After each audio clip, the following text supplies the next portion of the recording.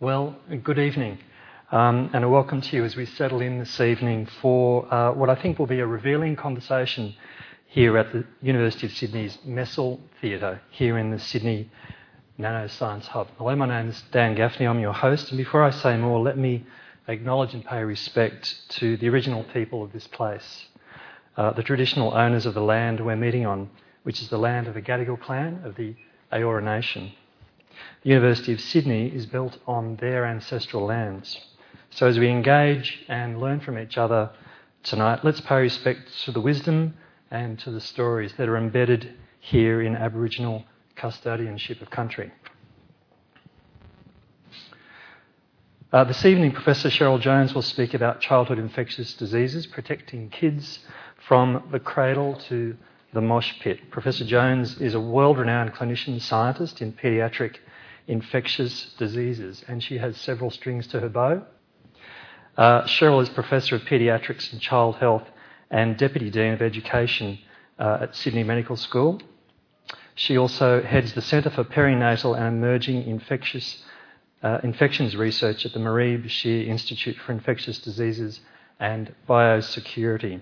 She's also a Paediatric Infectious Diseases Specialist at the Children's Hospital Westmead and is President of the Australasian Society for Infectious Diseases. Her research interests include surveillance and prevention of mother-to-child transmission of viruses, the study of emerging paediatric central nervous system infections, and the treatment of infections in newborns. After Cheryl's presentation, we will take questions from you and from people following tonight on Twitter, more of which in a moment.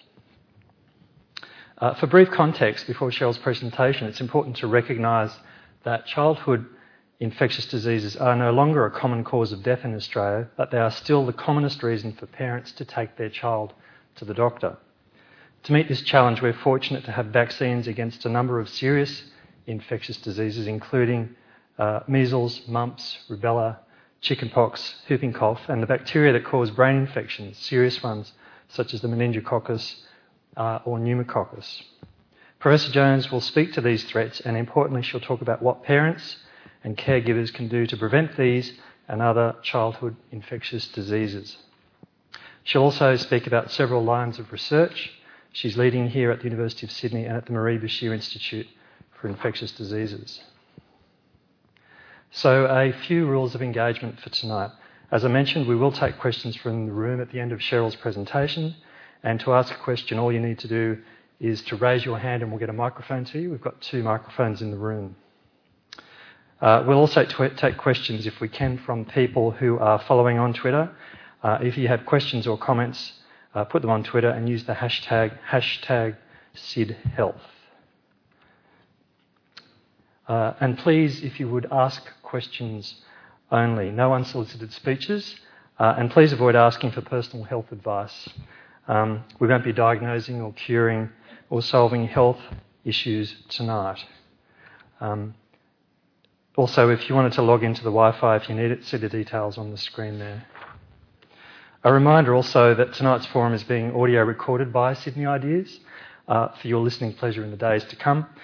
You can find all the Sydney Ideas podcasts at the address on the screen. So perhaps to get a quick snapshot of who's in the room tonight, would you please raise your hand if you have a personal connection to this issue? You might be a parent, a grandparent, a teacher, a child carer, any of the above. And also perhaps if you're here in some professional capacity, you may be a clinician, researcher, teacher. Thank you. So I've got a lot of professional people here interested in the topic. Thank you. So without further ado, let me invite Cheryl to the podium. Thank you.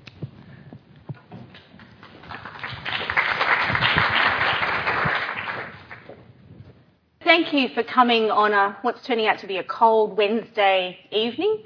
I'm just going to take you through a number of topics about how common infectious diseases are, how to prevent them, some of our areas of research, and then some future challenges that we have.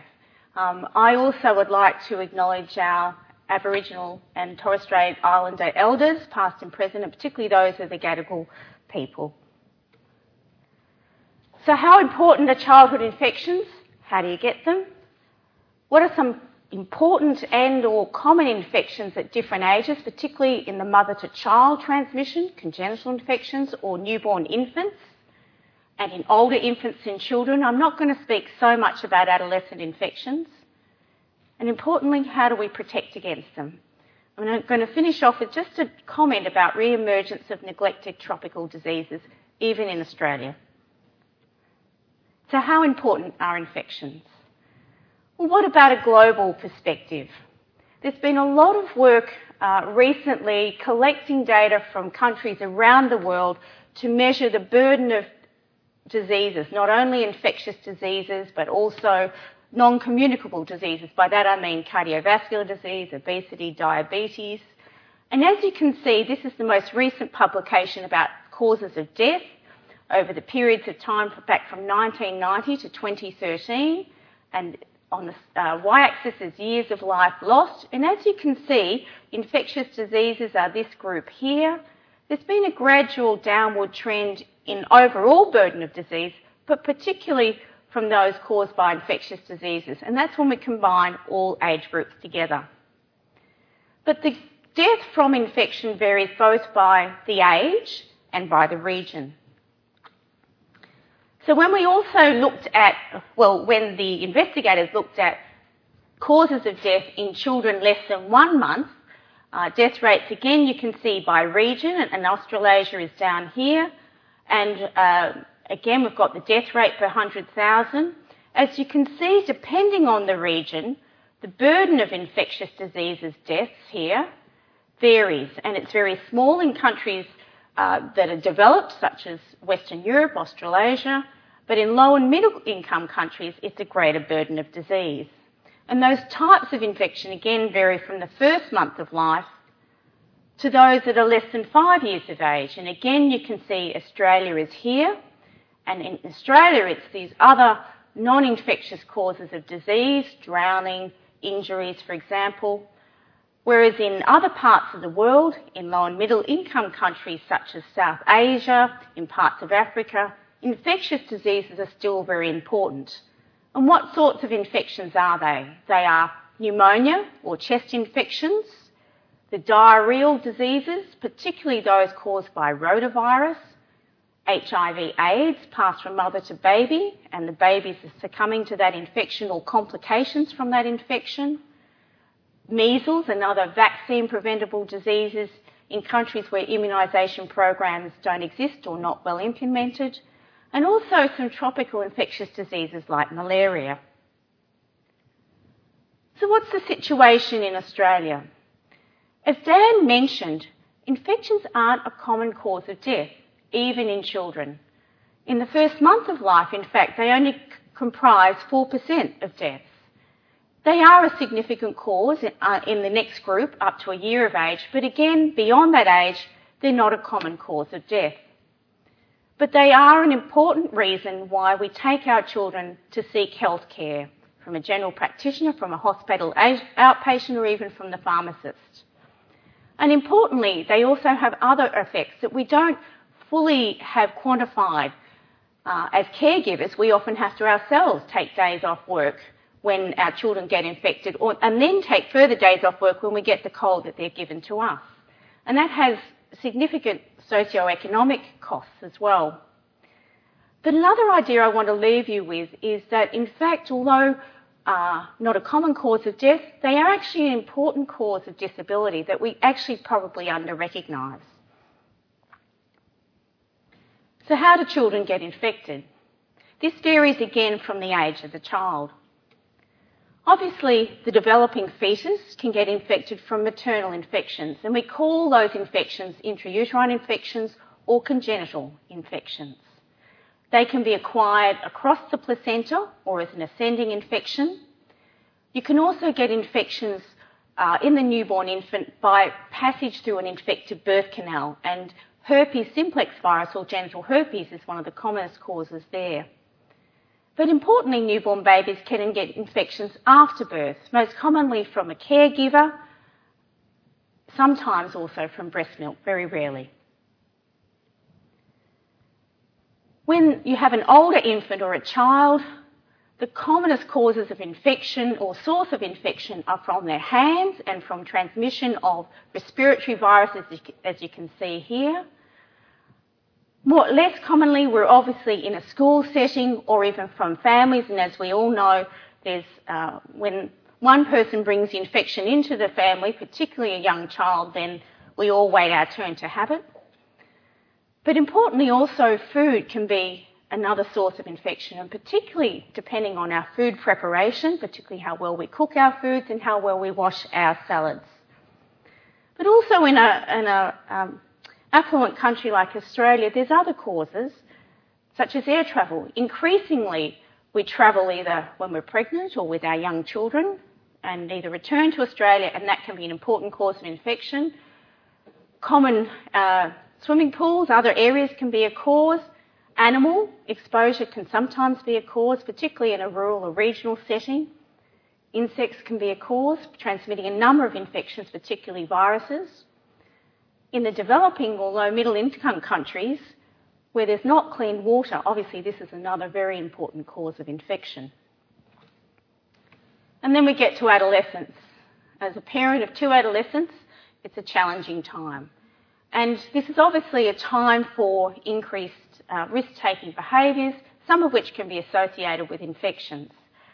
Close contact with a partner, sometimes sexual, sometimes not, and things such as tattooing can expose them to blood-borne viruses, sexually transmitted infections, apart from all the other exposures that we all have. So I'm now going to talk about some infections in that fetus and newborn period. I've particularly selected ones that are either topical or we're finding some new information about.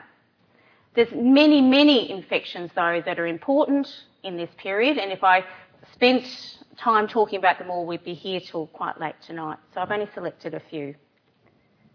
The human periodically is a virus that's actually probably been around for some time, but because of our new tests that are available with our molecular skills to actually look at the genome of viruses, we understand more about this virus, and we've reclassified it and recognised it better in the last decade.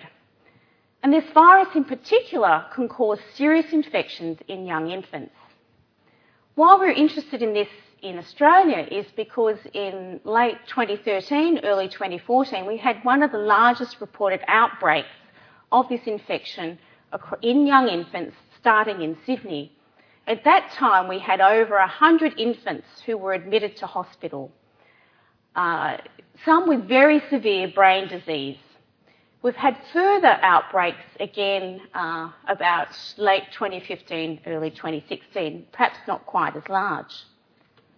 So what did these babies experience? Well, firstly, they had fevers. They were very irritable. A cry that was not like I'm hungry or I'm tired. This was a baby in pain and distressed. They had a pattern of a rash that was quite bright red. They had other symptoms too, involving their brain sometimes with seizures. Sometimes they were shocked or their blood pressure was low. Many required going to intensive care. Many had involvement of their gastrointestinal system. Their tummy was bloated, their liver was involved. And we called them the hot, red, angry babies. And my colleague Alex Katami and other clinicians from around the city described this in an international journal. But one very important thing was that some of these babies on brain imaging, this is a magnetic resonance imaging scan of the brain, showed areas of inflammation of what we call the white matter. And this was quite concerning about possible long-term effects. So Dr. Philip Britton, who is just about to complete his PhD with myself and Robert Boy at the Marie Bashir Institute, with a number of collaborators, including Dr. Karen Walker, who's in the audience today, and Dr. Hallie Smith-Ashidi, was interested in looking at the consequences of this severe brain infection with periodically. What he did, we have a study that I'll describe a bit later where we're looking at children with any form of severe brain infection who get admitted to hospital around the country We call that the ACE study, or Australian Childhood Encephalitis Study. And he looked specifically at those children who were admitted to hospital with this particular virus, periodically. Some important features were that in this particular group of children, those with a very severe brain disease were often the very young infants, and I'm talking in the first weeks of life. They were often babies who had been born preterm. In our small series, they were more likely to be female. But importantly also, when we examined their spinal fluid, they didn't have a lot of white cells or pus, but we did detect the virus. The MRI, that brain scan, the magnetic resonance imaging scan, was also abnormal. And this was showing us patterns, again involving what we call the white matter of the brain, that's suggesting a toxic injury. The other important thing was it was in an area that was suggesting in the future there may be problems with these babies' motor development. Another very important finding was that the common test we do in young babies, because they have that soft spot, the fontanelle, is we do something called a head ultrasound. It's an echo scan of their brain, and it's easy to do because their brain bone hasn't covered up in the first months of life. The head ultrasounds were normal, and so a lot of clinicians were doing head ultrasounds and were being falsely reassured. So we started a follow-up study of not only these infants who had been born in New South Wales, in the two big children's hospitals in Sydney, at Randwick and at Westmead, in addition to the children we'd identified through this national study, the ACE study. We started off by doing a series of developmental questionnaires by phone at 12 months. And without showing you all of the information, part of that's been published already in Paediatrics, our findings were that a high proportion of these infants had some level of concern, particularly with their motor skills at 12 months of age.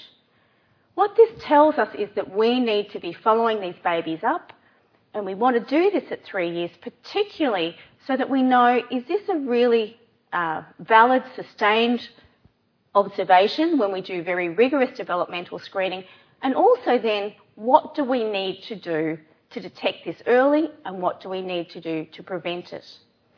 In terms of early detection, Dr. Hayley Smithers-Sheedy, who's in the audience, is going to be doing some work looking at a tool called General Movements. It's a fantastic tool where families can record their movements of their baby using their smartphone, hopefully not one that's burning, with a camera, and then send that to the investigators. And there's a way to screen that for some early suggestions of motor problems and developmental problems when they're older, including cerebral palsy. And she's asking the question with Kathy Morgan and others at the Cerebral Palsy Alliance about, could this pick up some early changes related to periodically? The other thing we want to do is to do some studies about reducing that brain inflammation in those first weeks of life to see, can we prevent any long-term consequences. So I'm going to talk now about Zika virus, not because it's common in Australia, but because it's been in the news. But it's an important virus which we get a lot of lessons from.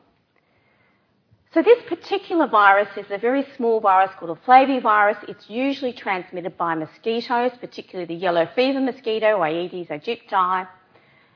It generally doesn't cause any symptoms. In about 4 out of 5 people, they would never know they've had the disease. About 1 out of 5 may have some mild illnesses, particularly a fever, red eyes, headaches, some joint pain, and sometimes a rash. We know that the virus can be in our bloodstream after we've been infected for about a week. We've recently learnt that it also can be in genital secretions, particularly semen, for potentially a couple of weeks, maybe longer. And why is that important? Well, as you'd all be aware, that there has been an association between this virus and what we call microcephaly, micro small cephaly head. This was first observed as a phenomenon in Brazil late last year, and what they suddenly observed was, well, over a period of time, was microcephaly generally in the population is a fairly uncommon observation. but they were observing 25 times greater the frequency in their newborn babies than had been previously observed. Now, part of the issue is that different people were measuring the head differently, and also there are many causes of microcephaly, so they didn't know what the cause was, but they were having this Zika virus outbreak at the same time. To cut a long story short, the evidence got stronger and stronger, and so that the World Health Organization Director General, Dr. Margaret Chan, on the 1st of February this year, made this a public health emergency. So what was that evidence? Well, over time, apart from just saying we've seen microcephaly, we've seen a Zika virus outbreak, we had to then see, could this be the cause? And this came out over time, and there's still emerging information. Importantly, for the first time, we recognised that this virus can actually infect brain tissue. And not only that, it can cause damage when it does it. It can also cause placental damage and cross the placenta from the mother to the fetus. In mouse, it's been recently shown that if you infect a mouse, there will be abnormalities in the fetus. So while we haven't proven all of what we call Cox postulates, the evidence is now very, very strong. And also when there was an outbreak in French Polynesia about 4 or 5 years ago, when they went back and looked over that period of time, how many babies did they have with Zika virus, there was an increase. And they were able to show that, again, it was associated in time with this Zika virus outbreak. And you will be hearing the areas where this mosquito is available, there's been an increasing recognition and spread. So this is really a global disease that can spread by planes. What has to happen is that you have to have the right mosquito and you have to have someone with Zika virus in your bloodstream. Most recently, this was Singapore. Now, obviously, the question that everyone wants to know is, what about Australia? Well, I'll refer to my colleague, Dr. Cameron Webb, who is a mosquito expert, an entomologist at Westmead Hospital and part of the Marie Bashir Institute. And the information is, firstly, that that particular type of mosquito is only found in the very northern tip of North Queensland and some part of central Queensland. The other good news for Australia is that there is a very strong mosquito surveillance program. The virus that we've been all very worried about entering Australia is something called dengue virus that can cause severe sepsis, so shock, brain inflammation, fever, very devastating disease. So we watch our mosquitoes very closely, and we've been now looking for Zika virus. What local outbreaks would require, again, is that someone who has Zika virus in their bloodstream, so that week after they've been infected, is in that area in Australia, in the northern tip, and they get bitten by one of these mosquitoes. Obviously, we are seeing people who've been to these areas, and this area of spread is increasing, who've been infected and are returning to Australia with symptoms, and we're testing that. One of the very important things is about mosquito protection. But also importantly, there is very clear travel advice about pregnant women, about reconsidering travelling to an infected area. But if you are travelling to an infected area, about important mosquito protection. And also about people who are returning travellers, about protecting from sexual transmission when they return. So what are some other important infections? Cytomegalovirus. Hands up in the room who've heard of this virus. That's good. Well, many people haven't. And this virus, when people ask me, and I would get rolled out to every ABC radio and television to talk about Zika virus, and I have to say, but in Australia, the virus that is causing problems is CMV, and no one wants to talk about it. So cytomegalovirus, or CMV, when it's passed from the pregnant woman to the developing fetus, can affect that baby's development and cause significant birth defects. In the USA alone, they've shown that this is more common than Down syndrome, than fetal alcohol syndrome, than HIV/AIDS. What we know is that about 1 in 10 babies that get infected will have what we call symptoms at birth. And this little babe shows many of them. Those black lines are their very big liver and spleen. They've got the yellow jaundice, and those eyeglasses are because they're having phototherapy. They may be jaundiced. Their tummy is very blown up. The other 90% won't have any evidence of the infection on a quick examination at birth. When we're now doing these newborn screening tests, though, 1 in 10 of them may have a hearing problem, but previously that wasn't picked up. Now, my colleague Dr. Pam Palasantharan at the Children's Hospital at Randwick and Dr. Bill Rawlinson have been trying to estimate how common is CMV, congenital CMV in Australia. From a number of their studies, they believe that only 6 out of every 1,000 babies born have the infection. From our studies across the country, we're really only recognising, however, probably about 1/10 of those. They've done some figures which I won't go through here, but approximately, by their estimates, about 350, 360 babies are being born each year which will have long-term permanent sequelae problems from CMV. And we're not recognising many of these. Dr. Hayley Smithers-Sheedy and a number of colleagues at the Cerebral Palsy Alliance has done some work to say, well, is CMV contributing to cerebral palsy?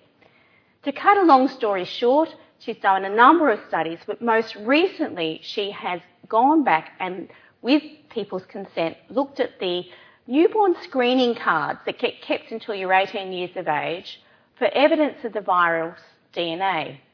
Now, if it's present, it suggests intrauterine infection. If it's not there, it doesn't rule it out. To cut a long story short, she found a very large proportion, so 9.6%, which when you consider in our regular community it's only 0.6%, had this virus DNA in the newborn screening card. And that doesn't mean that it's just the simple cause of cerebral palsy. Hayley and others will tell you that there are multiple factors to get cerebral palsy, but it's certainly a strong association, and we need to look into that more. What are some other important infections? Whooping cough. This is a bacteria, Bordetella pertussis. It's important because it can be fatal in young infants. In New South Wales alone, after the last 4 or 5 years, we've had 4 deaths. Classically, whooping cough gives you what we call a paroxysm, so a long run of cough, and the whoop comes from getting a breath at the end. There's also a strong association with vomiting.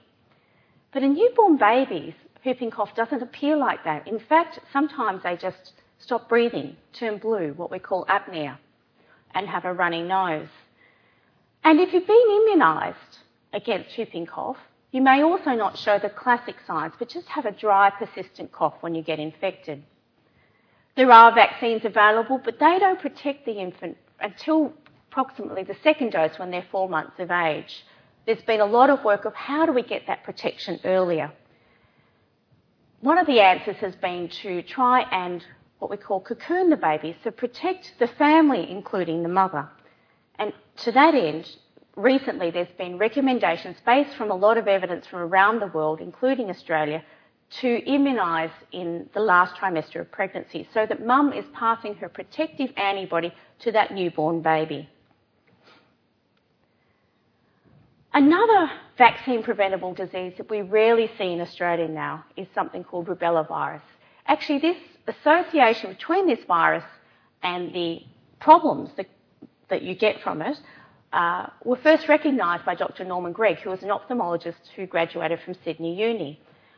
Congenital rubella, so rubella passed from across to the developing fetus, can cause brain problems, heart defects and cataracts, and also hearing loss as well. We've been doing surveillance since 1993 through the Australian Paediatric Surveillance Unit. We now rarely see it, and when we do, these infants who have congenital rubella are infants who are either born to mothers who were never immunised because they were born overseas.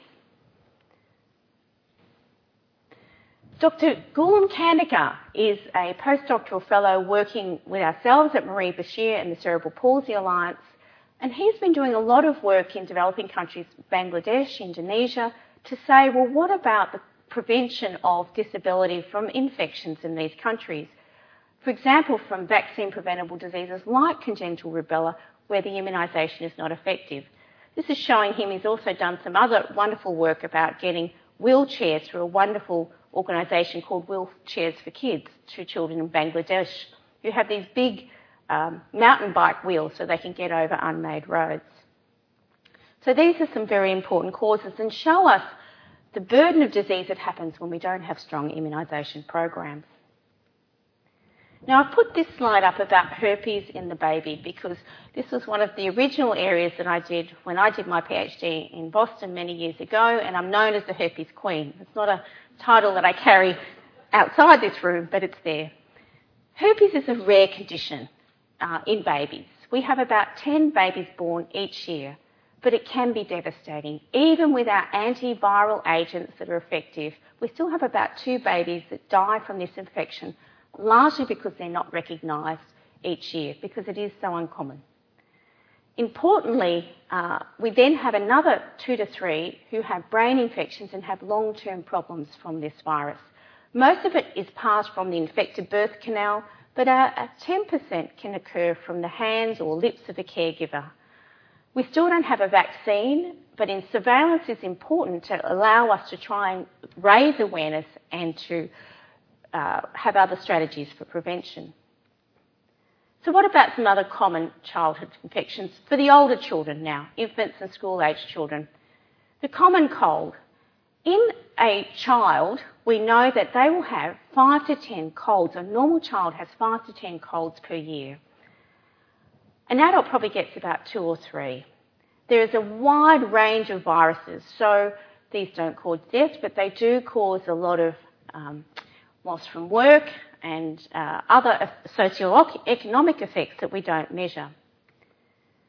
But when you have infections in the chest, pneumonia, that can be quite serious, and it's one of the commonest reasons that children do get admitted to hospital these days. Viruses are more common, such as the influenza virus, other viruses, a long list, RSV, metapneumovirus, parainfluenza virus are there. There's also some bacteria, the strep pneumococcus, staphylococcus, for example, Haemophilus influenzae, that can cause very serious disease. Importantly, for both the common cold, bacteria are the only thing that antibiotics work against. They do not work against viruses. Are these important? Well, influenza, we know, is still got a high rate of hospitalisations in children. Some of them cause the brain infections. We know that from our surveillance studies, and some children die. There is a vaccine available, particularly to those that are at risk. Gastro. So I haven't shown you a photo of the end effects, but we all know it well. There's a number of viruses that cause this. You would have recently heard about this norovirus. It's called the winter flu, and if you've had it, it's dreadful. It's a very quick onset, mostly with severe vomiting, sometimes diarrhoea, and then it only lasts for a couple of days, but it's nasty. And it spreads like wildfire through a family, through camps, through schools. Rotavirus is another virus, particularly in young babies, and that can make them very dehydrated because they lose a lot of water. We now have a vaccine against that. Bacteria, often from foods though, is another important cause, the Salmonella, Campylobacter. Importantly, the way to protect against these is hand washing, and for some causes, vaccination. Brain infections, uncommon but severe because of the consequences and occasionally death. We've had a lot of bacteria causing these, the pneumococcus, meningococcus, and what we used to call type B Haemophilus influenzae or HIB. We actually now have vaccines against all of these, so the rate is a lot less. This is a graph of meningitis from HIB since the introduction of vaccines. And when I was a young trainee in paediatrics, I would frequently have to look after these children in ICU. We just don't see it as much. It still occurs, but not as commonly. There are some types that the vaccines don't cover.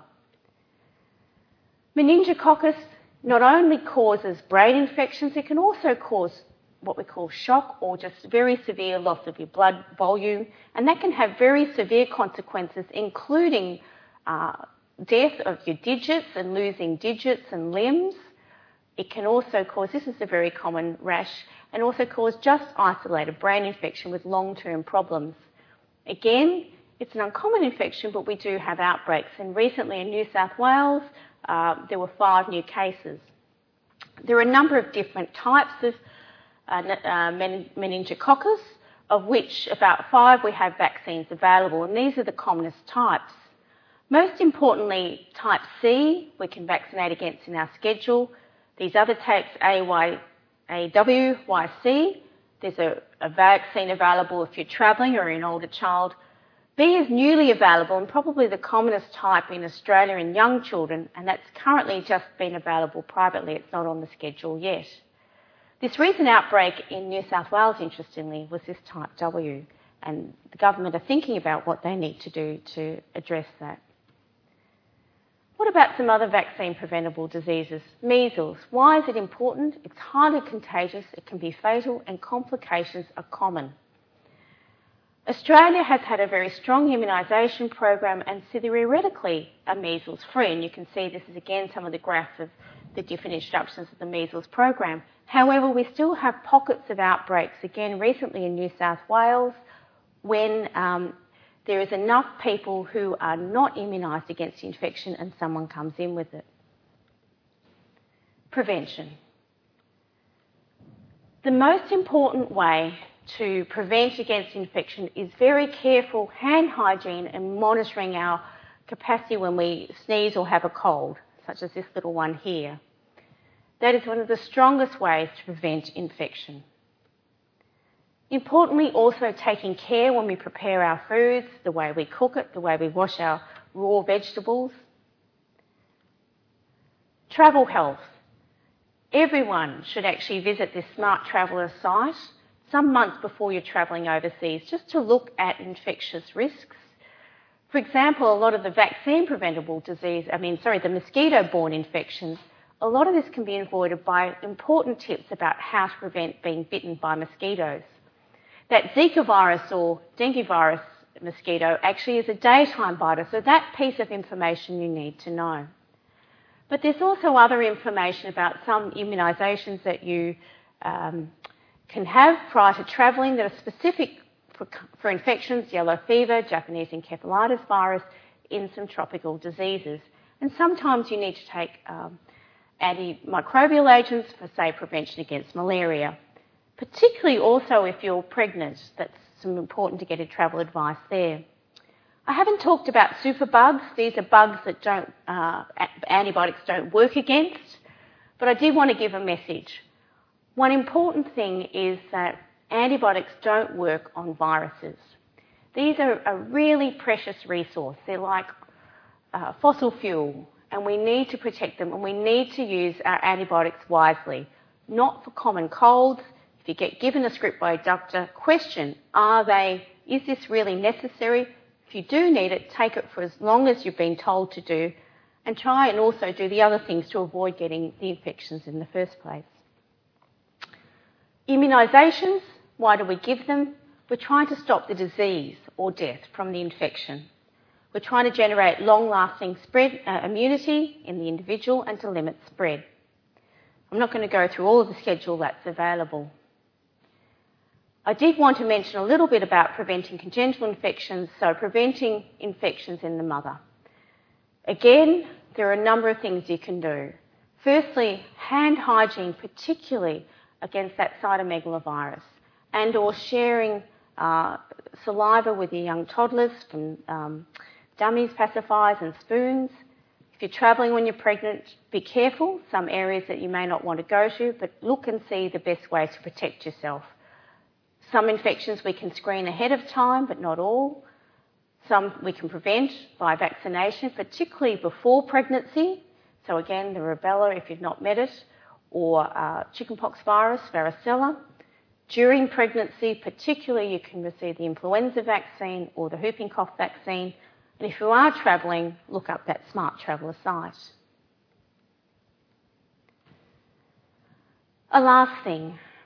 We need to understand outbreaks from infections, so we need to do surveillance. The government does a lot of initiatives for this, looking at antibiotic resistance, about travellers. There's a lot of laboratory notifications for what we call notifiable diseases. There's a lot of data recorded to see if there's any signals of outbreaks. We do the mosquito surveillance. We also have what we call sentinel chickens, where chickens around the country which get bitten by mosquitoes have some blood taken to see what infections they've met. But there are some gaps. Clinically, we have some important services in children. Two I'd like to mention. One is the Australian Paediatric Surveillance Unit run by Professor Elizabeth Elliott, where child health providers are asked to report every month if you've seen one of these list of infections. We've studied a few with them, including CMV and HSV, and fill out a de-identified questionnaire about that. But there's this other mechanism called PEDS, or Paediatric Infectious Disease Surveillance. This is a very useful surveillance where we actively look for particular syndromes in children by looking for screening hospital admissions from nurses dedicated to do this, and then taking a lot of information, doing follow-up studies and taking specimens where required. We're actually just released a study about microcephaly in Australia using that mechanism. But the other thing we've done is this study I've alluded to, the Australian Childhood Encephalitis Study. Why do we even want to do this? Well, encephalitis, which is brain infection or inflammation, is a marker for new or emerging infectious diseases. Why children? Well, children are what we call our canary in the coal mine. They're often the first to reflect infections that are going around in our community. And Dr. Philip Britton has been running this study for the last 3 years as part of his PhD. The quick message is that this has shown to be an important marker of these emerging infections. I talked about the periodically. There's also been a very important baby infection, enterovirus, but also it's allowed us to see other effects from other important infections, particularly influenza. My last note is we've talked a lot about infections that we know well in the developed community, but we still have neglected tropical diseases. These are diseases that are particularly in low and middle income countries, but actually some of them occur in the Northern Territory, particularly in our Aboriginal and Torres Strait Islander communities. And as one journalist recently said, why are we having children still being blinded from trachoma in this country when we eliminated it from the rest of the country 100 years ago? So to that end, I just wanted to acknowledge many people who've been involved in some of the studies here, from our periodically study, from our encephalitis study, all of our funders, and particularly our newly awarded NHMRC Centre for Research Excellence. Again, acknowledge the funders from the CMV blood spot study and Dr. Hayley Smithers-Sheedy and all of the people involved with the Cerebral Palsy Alliance. Again, wanted to mention some important parent groups, particularly associated with CMV, and my colleagues at the Australian Society for Infectious Diseases who put together this book, particularly Dr. Pam Palasantran with myself. And finally, also to acknowledge the National Centre for Immunisation Research and Surveillance and some of my colleagues there. This is a wonderful resource both for health professionals and for people in the community about the current topics in immunisation. Thank you.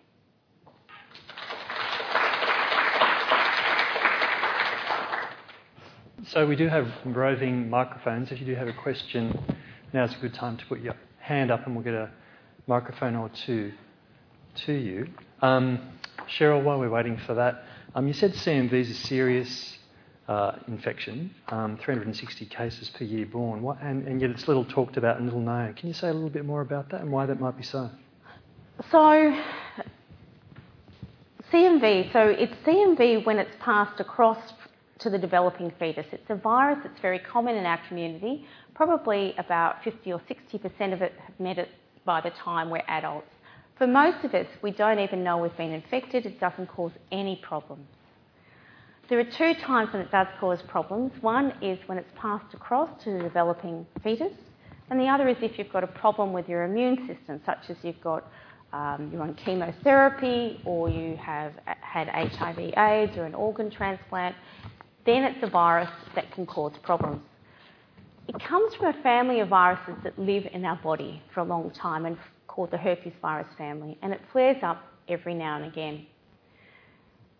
The issue is for congenital CMV is that a lot of the babies don't have signs when they're born. We don't have newborn screening for it in the country, and the reason for that is partly an argument about we don't have ways to prevent it, so why screen for it? I think there's emerging evidence, though, we're making a case for this, to say, well, actually, and this is why Hayley is doing her work amongst others, we do actually think it's an important cause of disability, and there are some things we can do early to at least attenuate that. The other is if we have a better handle on how common or important this is causing problems, then it allows us to make an argument for other strategies to try and prevent infection.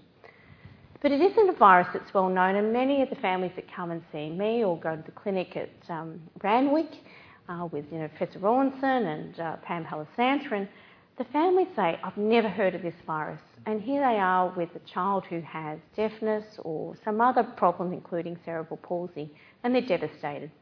And mostly because they've never heard about this virus and they haven't been given the opportunity to think, well, what can I do? So Kate Daly and all of the people, she's up the back, hello, from the Australian CMV Association are running a very strong campaign to get people aware of the virus. And so just simple things that can be done in pregnancy, careful hand washing, and just being aware of how the virus can be acquired is important. Thank you. Kate, did you want to share something about the campaign, if we get a mic to you? No, just that... Microphone? Sorry, otherwise we won't pick you up on the audio. Just that we're concentrating on education and awareness. We believe that if women are aware of CMV before they're pregnant, there's strategies that they can take on board and minimise their risk by 50% of, contracting the virus in the first place. And that's significant. So things like, checking your kids for snotty noses and, being more diligent and not kissing on the lips and few more hugs and not sharing cups and things like that. They're not that hard to do. We do it for SIDS and, we keep the kids on their backs now, and there's prevention measures for all sorts of things out there. We need to do the same thing for CMV. Cheryl, you said it's not screened for. Do you mean when women are pregnant it's not screened for? Well, it's not screened for in pregnancy. There's a lot of issues around that, partly related to the way to screen for it in pregnancy is to look for the antibodies, which are the proteins we make in response to infection. The tricky part is while the commonest or the highest risk for passing the virus across to the baby is for a woman who's having her first infection in pregnancy, women who've met the virus before, although the risk is lower, are also able to pass the virus across. So again, screening for infection is tricky to do with interpreting the results of these antibody tests, but also the argument will be, well, what is our intervention? If we don't have something that can be done to alter the course of the disease or alter the infection, then the reasons and the cost effectiveness for screening is not there. But that may change. So primary prevention in the mother is paramount, really, is that right? Primary prevention in the mother is paramount, and there's some work from around the country to suggest, from overseas particularly, to suggest that it can be effective. We have a question. Thank you. Are kittens still important with CMV? So not so much for CMV. Where kittens are important is a parasite called toxoplasmosis, and there's actually been some work to say they're much maligned. It's actually because it's not the kittens themselves, in fact, it's actually their stools that can carry it, and it's in the soil. So that's where handling of kittens, not so much, but it's managing careful hand washing, how you're handling cat litter. But it's not CMV, it's this infection called toxoplasmosis, which can also cause some similar problems to CMV in terms of brain infections, hearing loss, eye problems, etc. Another infection you haven't mentioned is Group A strep infection. Of course, that's not a problem in Western people now, but you mentioned Aborigines. Would you like to make a comment on the infection in Aborigines and on their skin and causing acute nephritis and rheumatic fever in numbers far greater than the Western population. Absolutely. So there's been a lot of work, and that's been led by people, my colleagues, Professor Jonathan Karapetis, who's now over in Perth, and people up in the Menzies in Northern Territory. Group A strep actually still is bubbling along even in non-Aboriginal children, even in Sydney. It can cause some nasty diseases, but by far the commonest is it's a bacteria that we classically know causes not only throat infections but also skin infections or impetigo. There's a lot of evidence that it's been very common in particularly remote and regional Aboriginal and Torres Strait Islander communities, and also in the Pacific Islands and elsewhere as well. Scabies is also seems to be partly related to that, and some wonderful work just released or published by Professor Andrew Steer from the Murdoch Children's in Melbourne, together with Professor John Calder at UNSW, has shown that even by preventing and managing scabies with a simple one-off treatment in Fiji has reduced the incidence of Group A strep skin infections, and they're hoping of the consequences of that, particularly the heart disease and the kidney disease. You're absolutely right, and that was partly, I guess, I only gave one example at the end, that there are some important infections that we've pretty much got in control in the rest of the community, but some parts of our community, particularly in remote, rural Indigenous populations, are still having infections that we thought we'd long since controlled. G'day, Cheryl. Thanks for your talk. I'm here from a little bit of a different angle tonight. I'm actually a specialist insurance advisor. I'm trying to pick holes in a particular product that my profession offers advice in. So it's somewhat loaded, bear with me. Children's trauma products are available to my industry for children between the age of 2 and 18 next birthday. Two of the conditions that are listed as crisis events are bacterial meningitis and viral encephalitis. You mentioned that they're rare. Can you just tell me, given that age bracket, how rare? Like, honestly, what are the chances of someone between the age of 2 and 18 suffering from one of these conditions? Well, I'd say that they're uncommon. And we actually have, so in terms of bacterial meningitis, I guess I'm just trying to add them all up because it's all by the different types of bacteria. There's probably, for the meningococcus, there's probably, maybe in that age group, say, 20 across New South Wales, across the country a year, but more if you take adults as well. If you times that by all the different types, less for pneumococcus, less for Hib, my guesstimate would be it's probably about 50 or 100 cases a year. I couldn't put that at the top of my head in terms of per 100,000. Now, viral encephalitis, we've only just, because of this study, and it's not yet published, about Australian viral encephalitis, which is a long list of causes, particularly now parecho and enterovirus. Well, I'd say since 2013, I'm just trying to break it down in the age group, since 2013 we've actually had 400 children across the country that have had from 0 to 14 that have had encephalitis of some form. About a third of those are infectious, so about 150, 170, of which, probably the majority of those would be viral. So I'm not able to, off the top of my head, give you that per 100,000 population in that age bracket. It's uncommon, but if you put them all together per cause, it's not insignificant. And the other important issue is that they rarely cause death. Some of them still do, enterovirus, some influenza cause death from brain infections, but it's the disability they cause, and that's what we're actually mapping out. And in fact, Phil's study, together with Hayley and Karen and others, is actually trying to quantify that because it's actually an unrecognised burden of disability. And from meningococcus, you saw some of the lost limbs and hearing loss and problems with thinking and seizures that can come from when the brain has been inflamed. So the disability can be significant. Questions? Microphone. While we're waiting, we had a question from Julie Lesk on Twitter. Oh. She asked, when should kids stay away from childcare? Simple question, probably a big answer. Yeah, no, it is. So I guess the quick answer is clearly if you've got a diarrheal illness or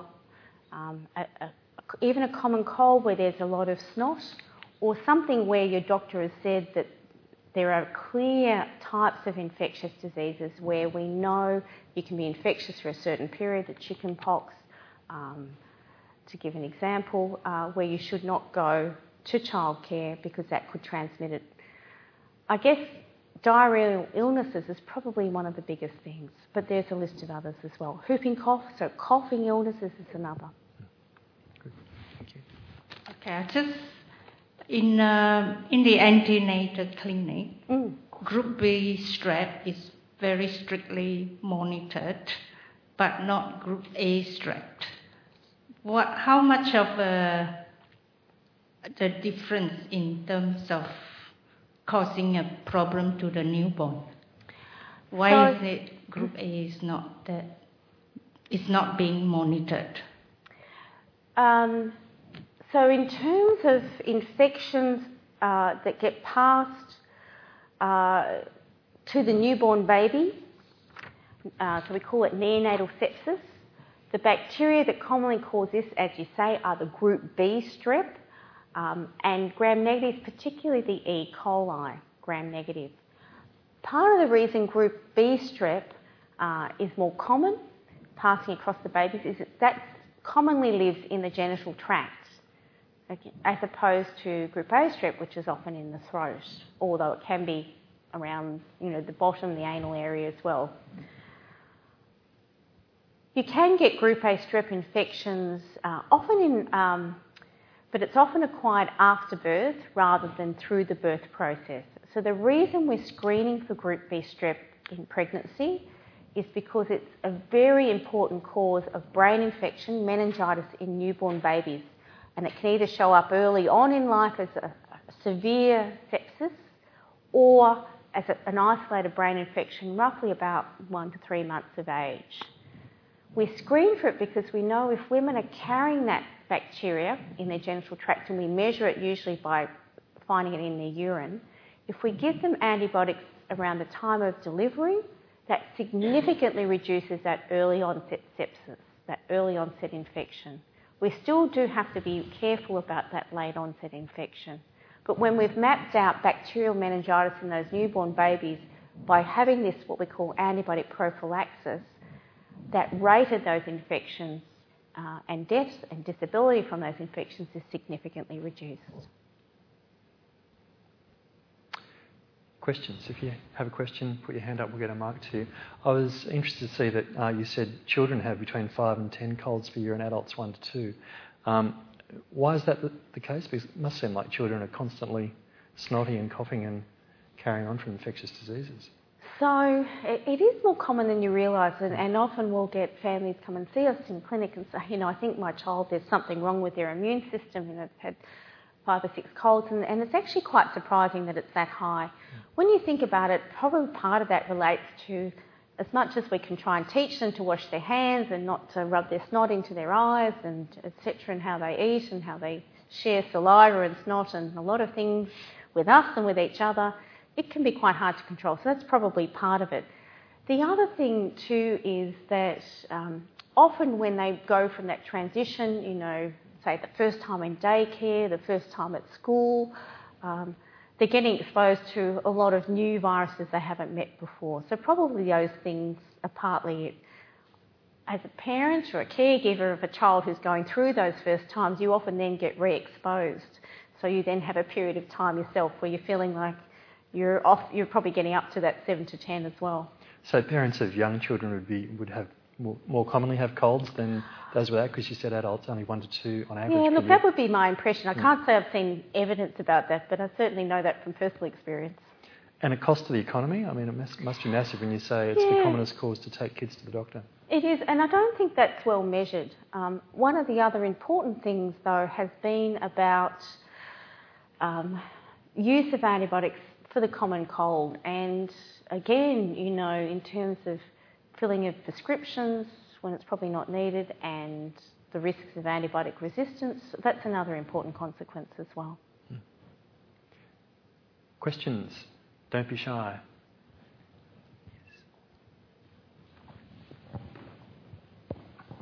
Thank you. Your sage words on antibiotics are well taken, but what about the rise of antimicrobials and antibacterials in domestic and other products like that? What are your comments on that? Yeah, so there's been just recently some recommendations from the American government, the CDC, Centre for Diseases Control. There is the issue with domestic products and antibacterial agents is a number of things.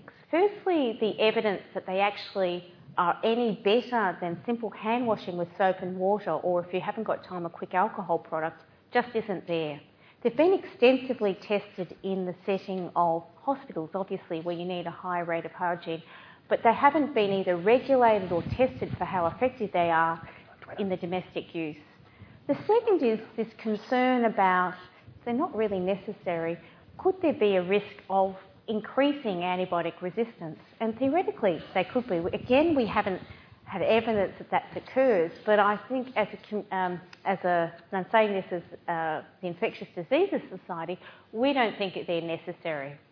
So the use of those products really can be confined to the hospitals or the healthcare settings where you're really trying to get bacterial loads down very effectively with products that have been tested and shown to be effective. For example, when you're going into surgery or you're moving from patient to patient. In the home, soap and water or an alcohol-based product. I have two questions. My first one is about whooping cough. Is it important to have other family members vaccinated apart from the mother? And my second question is your thoughts on the latest Facebook kind of announcement to eradicate all infectious diseases. So the first question is yes, getting all family members protected and updated with their immunisation, particularly with our extended family. So the whooping cough vaccine, of all the vaccines, is one that the protection does tend to wear off. We tend to see it in our adolescents, so they again can be an important source of infection, but also in grandparents and the elderly. Again, our immunity's waned. So yes, if you've got a newborn baby coming into the house, it is advised to actually update your immunisation status for the family. That's a good question. Now the other question is the Facebook about eradication of all infectious diseases. I guess two things. One is I think that the only infections we've really eradicated is smallpox, and arguably we're trying to do that for polio and rubella. So some of these vaccine preventable diseases. Is it even an important strategy to try and do that for all infections? It's probably not the best use of either our time or our money. There are many things we have to try and prevent. But clearly these, smallpox is a really interesting example. And our own Australian Frank Fenner, who's a recent professor who's recently died, was at ANU and in Melbourne at the Walter and Eliza Hall, was very important in that World Health Organisation eradication of smallpox. But smallpox lent itself to be eradicated because for a couple of things. One is it caused a very clear pattern of infection, and you could actually contain the infection by what we call ring containment. So it was very easy to detect and isolate outbreaks. It was still a pretty amazing achievement. They did this in the sort of the Cold War era by getting collaboration in ways we've never seen since. But it was a particular virus that would probably be an easy one to eradicate. Some others, like the CMV virus, we probably have no hope, or herpes. Thank you. We in Australian Skeptics campaign for evidence-based medicine, of course, and we oppose groups such as the Australian Vaccination Network that spread mainly falsehoods. But we often get inquiries from mothers or parents who'd like a source of reliable information that balances the risks of vaccination, small though they may be, against the benefits. Do you have a good website or a source of such information that could be in everyday terms that perhaps the average parent could understand, please? Absolutely. And I would refer you to resources that are on, and I'm not sure if we can get my last slide up, but the National Centre for Immunisation Research, or NCIRS.